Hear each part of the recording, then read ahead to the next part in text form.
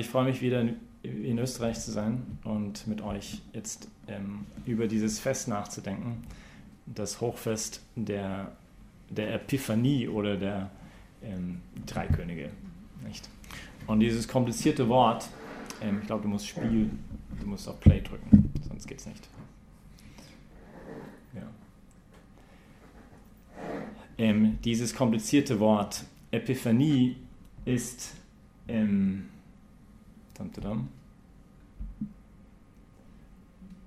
eigentlich griechisch und heißt so viel wie Erscheinung, nicht Erscheinung. Es ist und ich habe überlegt, worüber reden wir heute. Also es ist jetzt keine Predigtserie, wir machen nicht einen Teil von irgendwas, sondern es ist nur ein bisschen zu reflektieren, was jetzt am Anfang vom Jahr, was dieses Fest vielleicht uns sagen kann.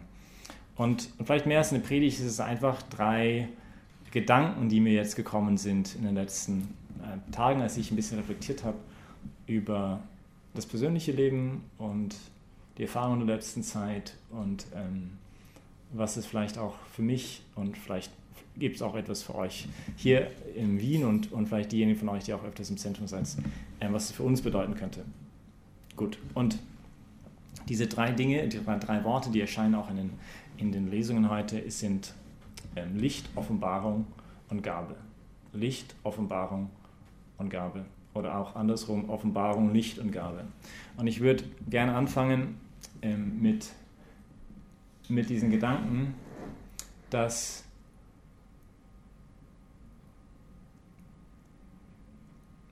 ich glaube, jeder von uns auf der Suche ist nach etwas. Nicht? Vermute ich mal. Wenn wir nicht mehr suchen, sind wir irgendwie gestorben oder innerlich gestorben. Wir suchen nach Freude, wir suchen nach Glück, wir suchen nach Geborgenheit, wir suchen nach Sicherheit, wir suchen nach Identität. Wer bin ich denn eigentlich? Nicht? Wir suchen wahrscheinlich irgendwo auch nach einer tiefen Freude, eine Sehnsucht nach Erfüllung, nach Geborgenheit. Vielleicht kommen auch manchmal die großen Fragen des Lebens spielen damit. Nicht? Hat mein Leben eine Bedeutung? Es ist wurscht, ob ich gelebt habe oder nicht. Ist da ein Sinn? Hat mein Leben ein Purpose, ein Ziel? Und diese Suche ist da. Und letztendlich ist es aber nicht nur das Individuum, aber vielleicht die ganze Welt oder die ganze Geschichte ist auf der Suche nach etwas. Und auch die Religionen sind auf der Suche nach etwas. Die Religionen sind auf der Suche nach letztendlich auch irgendwie nach Gott. Man merkt, dass der Mensch irgendwie für sich selber nicht Genüge ist. Er merkt, es kann nicht sein, dass ich jetzt irgendwie geboren bin, ein paar Jährchen lebe und grab und das war's. Also irgendwie spürt man, das kann es ja nicht sein. Da muss irgendetwas mehr sein. Und die Weisen, die uns irgendwie heute begleiten, diese 3 Leute, die 3 Könige oder 3 weise Männer, die versinnbildlichen das auch. Und nicht sind diese Suche nach Gott, nicht diese Suche nach Licht, diese Suche nach Antworten auf die tiefen Fragen des Lebens nicht. Und doch merkt man auch die Begrenztheit dessen, nicht? Dass sie vielleicht nicht so wirklich wissen, wo sie genau suchen sollen, so ein bisschen, das Stern, sie beginnen, sind Sternsfolgen. Aber letztendlich die Antwort, das erfahren sie in Jerusalem erst, nicht wo er wirklich geboren werden sollte. Und die Bedeutung dieses Kindes wissen sie auch noch nicht so wirklich, nicht was da auf sie zukommt. Und das ist vielleicht auch ein bisschen der Unterschied zwischen unserem christlichen Glauben und einfach nur eine Spiritualität oder irgendeine Religion versuchen nachzufolgen, nicht? Weil letztendlich alle Religionen dieser Welt, die sind alle ist der Mensch, der sucht. Nicht? Er ist auf der Suche nach Gott. Und der christliche Glaube sagt aber genau das Gegenteil. Es ist Gott, der auf der Suche nach dem Menschen ist. Es sind nicht wir, die wir versuchen, Gott zu finden. Weil wenn es so wäre, wäre Gott nie größer als ein Produkt unseres menschlichen Verstandes. Wäre letztendlich Glaube nichts anderes als ein Hinausgreifen ins Leere. Nicht? Weil dieser Gott dann eine Projektion meines Verstandes wäre, von meinen Hoffnungen, von meinen Sehnsüchten, von meinen, ich weiß nicht was. Aber er wäre letztendlich ein Produkt von mir selber. Und letztendlich wäre diese Religion, wenn sie die würde mir nichts, letztendlich, die hätte mir nichts zu sagen, weil ich bestimme, ich bin das Kriterium der Dinge. Und der christliche Glauben geht aber andersrum heran. Nicht? Unser Glaube ist nämlich anders. Gott hat gesprochen. Er hat geredet. Er hat sich gezeigt. Er hat sich offenbart. Nicht? Und das sehen wir auch stark in den Lesungen, in der zweiten Lesung heute. Durch eine Offenbarung wurde mir das Geheimnis mitgeteilt. Apokalypte. Nicht dieses Apokalypse ist das letzte Buch der Bibel. Die Offenbarungsgeschichte heißt einfach das, dieses Entschleierung Gottes. Gott zeigt sein Gesicht. Es ist nicht mehr ein Hin und Her versuchen herum, irgendwie ertasten im Dunkeln. Denn welchen Teil des Elefantes berührst du und welchen Teil berühre ich, nach dem Motto, die Geschichte. Sondern er reißt den Schleier weg von unseren Augen und zeigt sich selber. Sagt, das bin ich. Und das beginnt, diese Geschichte hier in dieser Krippe, nicht? Er zeigt sich dort. Und das ist eigentlich unglaublich, nicht? Also dieses völlig, was wir, also das hätte der Mensch ja nie im Leben, erstmal, dass Gott sich überhaupt zeigt und zweitens, dass er sich so zeigt. Nicht als der große König, der große Herrscher, der große irgendwas, als ein kleines Baby in ein Hick-Town, würden wir auf Englisch sagen, nicht? Ein Hintertupfing, irgendwas vom damaligen römischen Reich. Nicht? Und dort kommt er auf die Welt. Und dort beginnt er sich zu zeigen. Nicht dieser Gott, der so groß ist, dass er sich klein machen kann, wie Papst Benedikt mal sagte. Nicht? Und er möchte sich zeigen, möchte ein Gott sein, den wir antasten können, den wir berühren können. Diesen Gott, den die Juden, es hieß vor Mose, wer Gott sieht, der wird sterben. Nicht? Und jetzt schaut er uns an als ein kleines Baby. Wer hätte Angst vor einem kleines Baby? Und er offenbart sich, er zeigt sich. Nicht? Er bringt das Licht seiner Liebe, seine hingegebene Liebe in diese Welt hinein. Und ich glaube, das ist eine sehr tröstende Botschaft, weil dann ist es nicht mehr mein Versuch, hinauszugreifen ins Leere. Ist es jetzt eine Antwort? Kann ich glauben?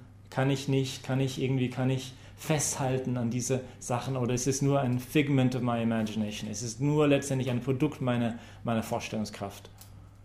Nein, es ist fester Boden. Er hat sich gezeigt. Unser Glaube ist nicht in irgendwelche Theorien oder irgendwelchen Dogmen oder irgendwelchen moralischen Vorschriften, sondern in ein Ereignis. Gott ist in diese Welt hineingekommen und hat sich gezeigt.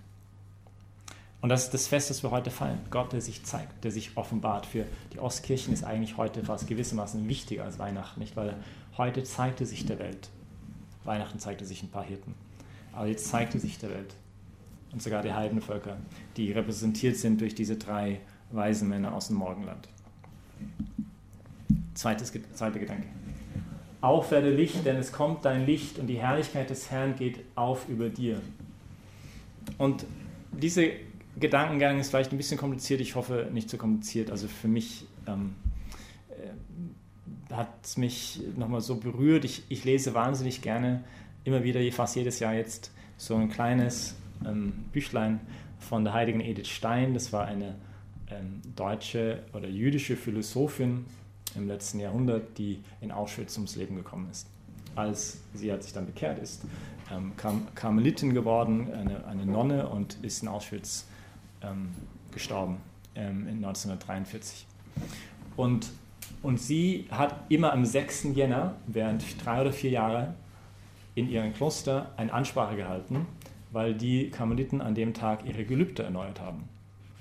Und sie hat in den letzten Jahren bis zu 1943, also bis ein paar Jahren, Monaten bevor sie gestorben ist, eine Ansprache gehalten über dieses Fest. Und fasziniert mich immer wieder, weil es ist nicht nur warm, fuzzy feelings, schönes, warmes Gefühl im Herzen, Weihnachten, Romantik, sondern es versucht ein bisschen tiefer zu gehen. Und eine der Sachen, wo sie betrachtet, ist, dass es interessant ist, nicht? Denn dort bei der Krippe sind ein paar Hirten, es kommen ein paar weisen Männer aus dem Morgenland, aber Herodes ist nicht da. Die Schriftgelehrten sind nicht da. Sie haben denen gesagt, wo das Baby geboren werden würde. Sie wussten durch die Heilige Schrift, welche Woche der Prophezeiung vom Daniel wir sind. Und sie sind nicht hingegangen. Und Bethlehem ist nur ein kleiner Vorort von Jerusalem, ist nicht weit weg, ein paar Kilometer. Und sie sind nicht hingegangen. Die Weisen schon von so weit her, aber die sind nicht hingegangen. Das heißt, das Wissen heißt noch lange nicht, dass ich mich auch für dieses Kind entscheide. Nicht? Ich kann den Katechismus 20 Mal auswendig gelesen haben und die Bibel 100 Mal gelesen haben, aber das heißt noch lange nicht, dass ich das Licht, das dort aufleuchtet, einlasse in meinem eigenen Herzen. Dass ich zulasse, dass ich wirklich durchleuchtet werde von diesem Licht. Dass ich Ja sage zu diesem Licht. Dass ich Gott erlaube, dieser Licht vom Licht ist. Ich bin das Licht der Welt, dass er mich immer mehr verwandelt in Licht. Und das ist ein großes Geheimnis. Nicht? Ein echt großes Geheimnis. Nicht wie, es ist das Geheimnis des Bösen auch irgendwie. Nicht dieses Geheimnis des, wie kann der gleiche Mensch zu so großen Taten fähig sein und zugleich so erbärmlich sein, und fast so bestialisch manchmal sein. Ein großes Geheimnis. Und die Einladung in diesem Fest aber ist, auf, werde Licht, denn es kommt dein Licht. Auf, du Mensch, werde Licht, denn es kommt dein Licht, der Gott ist. Und die Herrlichkeit des Herrn geht auf über dir. Und ich habe das gelesen und es hat mich erinnert an diese Stelle in, das geht jetzt nicht. Ups, doch, hier geht's. Sorry. Hat sich aufgehängt. Kannst du eins zurückgehen? Oder noch eins zurück? Im 2. Korintherbrief heißt es Folgendes: Auf Finsternis soll Licht aufleuchten, er ist in unseren Herzen aufgeleuchtet. Nicht die Stelle von Jesaja, den wir heute gelesen haben. Auf werde Licht, denn es kommt ein Licht und die Herrlichkeit des Herrn geht auf über dich. Und Paulus schreibt zu den Korinthern, aus Finsternis soll Licht aufleuchten. Es ist er, das Licht der Welt, ist in unseren Herzen aufgeleuchtet, damit wir erleuchtet werden zur Erkenntnis des göttlichen Glanzes auf dem Antlitz Christi. Dass wir erkennen dürfen, wer das ist, der in dieser Krippe liegt, dass er den Schleier wegreißt, dass wir erkennen dürfen, wer dieses Kind ist, das nicht nur ein Kind ist, sondern Gott selber. Und dann heißt es auch im 2. Korinther 3, sobald sich jemand den Herrn zuwendet, nicht sobald ich mich beginne, auf den Herrn auszurichten, wird die Hülle entfernt und wir alle spiegeln mit umhülltem Angesicht. Es gibt eine wunderschöne Zeile dazwischen, könnt ihr nachher mal nachlesen. Aber gut, wir alle spiegeln mit umhülltem Angesicht die Herrlichkeit des Herrn wieder und werden in sein eigenes Bild verwandelt, von Herrlichkeit zu Herrlichkeit durch den Geist des Herrn. Hier, Paulus beschreibt the big vision von der Menschwerdung. Warum wird Gott Mensch? Nicht? Gott wird Mensch, um den Mensch göttlich zu machen. Sein Plan ist nichts Wenigeres, als uns zu vergöttlichen, uns radikal innerlich zu verwandeln, dass wir selber das Licht werden, das er ist. Ich lebe, sagt Paulus in Galaterbrief 2,20, aber nicht mehr ich, sondern Christus lebt in mir. Also er möchte uns sich immer mehr gleichgestalten. Er lässt uns teilhaben an dieser Größe, dass er ist. Und das ist so eine geniale Botschaft, nicht? Weil wie oft wir Menschen denken, ich bin nur ein armes kleines Würstchen. Ich bin nichts wert. Ich kann nichts. Und Gott möchte uns immer wieder neu erinnern an unsere eigene Größe durch ihn. Zu was du fähig bist, durch seine Gnade, durch seine Kraft. Und es ist nicht, dass seine Gnade sozusagen dich völlig zerstört, dass du verschwindest, nur noch Gott übrig bleibt. Nein, wo Gott groß ist, da ist auch der Mensch groß. Und je mehr wir diesem Licht Raum geben, desto mehr bin ich. Desto mehr bin ich die beste Version meiner selbst. Desto mehr scheint eigentlich, was Gott sich gedacht hat, als er mich geschaffen hat. Und das ist die Einladung auch heute, nicht? Also nicht nur Ja zu sagen, okay, ich glaube das, sondern Herr, bitte, lass mich selber Licht werden. Und das erinnerte mich an eine Stelle eben von der Edith Stein, wo sie sagt, das habe ich jetzt leider nicht da, oder? Kannst du nochmal zurückgehen? Dam, dam, dam. Nee, ich hab's jetzt leider nicht da. Dam, dam, dam, aber... Sorry. Dam, dam, dam. Was ich lesen wollte, ist Folgendes, wo sie sagt...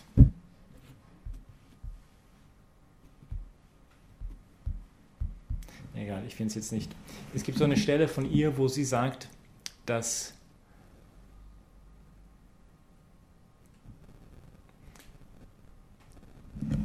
also die Revolution des Christentums ist ja vor allem eine Revolution des Herzens. Es geht nicht um die Struktur an erster Stelle, sondern was er wandeln möchte, ist uns selber. Und das heißt, dass das eigentliche Kraft in dieser Welt ist eine innerliche Kraft. Die sieht man nicht nach außen. Und sie überlegt, hier ist es 1943, Dunkelheit pur, Deutschland, nicht? Dunkelheit pur. Und sie überlegt, was bewirkt die großen Wende, was sind die großen Wendepunkte der Geschichte zum Positiven? Und sie sagt, dass letztendlich diejenigen, die verantwortlich sind für diesen Wendepunkte, werden es in diesem Leben nicht wissen. Aber es sind Menschen mit der größten Innerlichkeit. Und je mehr ein Mensch aus diesem inneren Leben heraus lebt, desto mehr wird er einen Einfluss haben auf die Welt. Deswegen haben wir kontemplative Klöster. Nicht, dass alle ins kontemplative Kloster reingehen sollten.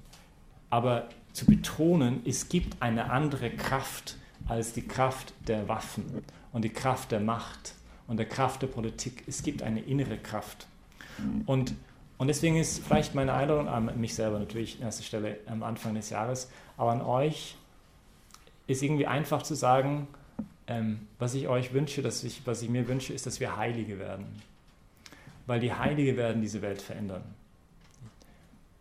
Wenn wir wirklich das sind, was wir sein sollten, werden wir diese Erde entzünden, sagt die heilige Katharina von Siena. Wenn wir wirklich das sind, was wir sind, durch die Gnade Gottes, werden wir diese Welt verändern. Und das ist so beeindruckend, aus einem kleinen Obergemach mit 12 Leuten, die Angst hatten von den Römern, von den Juden, von allen, ist eine Weltrevolution hervorgegangen, das die ganze Welt in Brand gesetzt hat. Weil diese Menschen sich haben verwandeln lassen durch den Geist des Herrn, von Herrlichkeit zu Herrlichkeit durch den Geist des Herrn.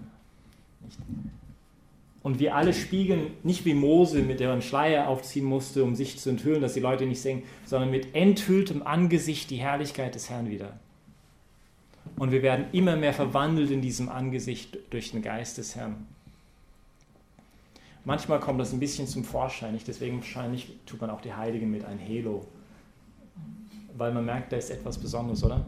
Ich glaube, wir kennen alle solche Menschen. Also da ist man vor einer inneren Größe, wo man sich einfach nur hinknien möchte und sagen, danke Gott, dass ich das erlebt habe. Immer wieder darf ich solche Erfahrungen machen. Wenn ich einige von euch oder manchmal in so einem Beichtgespräch oder so darf man in das Herz von einem Menschen schauen und dann merke, oh Gott, wo bin ich denn hier?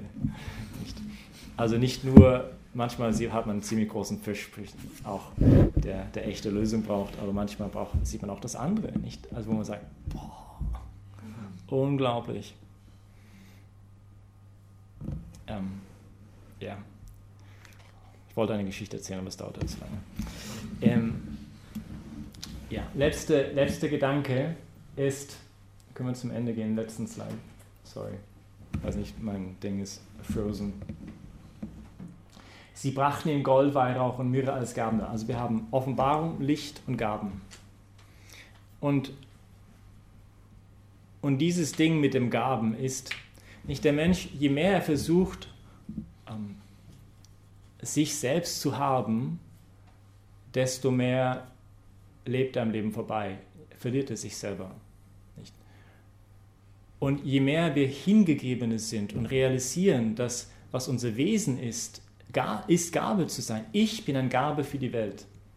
Das ist, was mich zutiefst definiert. Nicht von soziologischem Standpunkt oder medizinischen oder biologischen Standpunkt, aber aus dem Standpunkt, unser tiefster Daseinsstandpunkt. Was ich bin, in Gottes Augen ist eine Gabe für die Welt. Deswegen hat er mich geschaffen. Ich bin Gabe. Ich empfange mich selber als Geschenk in jedem Augenblick, um Gegebener zu sein. Deswegen würde auch die Edith Stein die Eucharistie als ein Zentrum ihres Lebens sehen. Sieht das Lamm Gottes.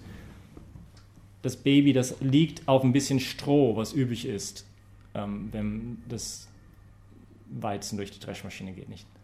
In eine Krippe, wo man draus isst, in Bethlehem, das heißt auf Deutsch Haus des Brotes. Nicht? Alles Hinweise auf die Eucharistie. Er ist der Hingegebene. Nicht Jesus, der sich schenkt für die Welt. Und er möchte uns verwandelt in sich selber. Dass wenn Menschen uns sehen, auch sagen können, boah, heute habe ich einen Christen kennengelernt. Ich verstehe durch diesen Menschen, wer Jesus Christus ist.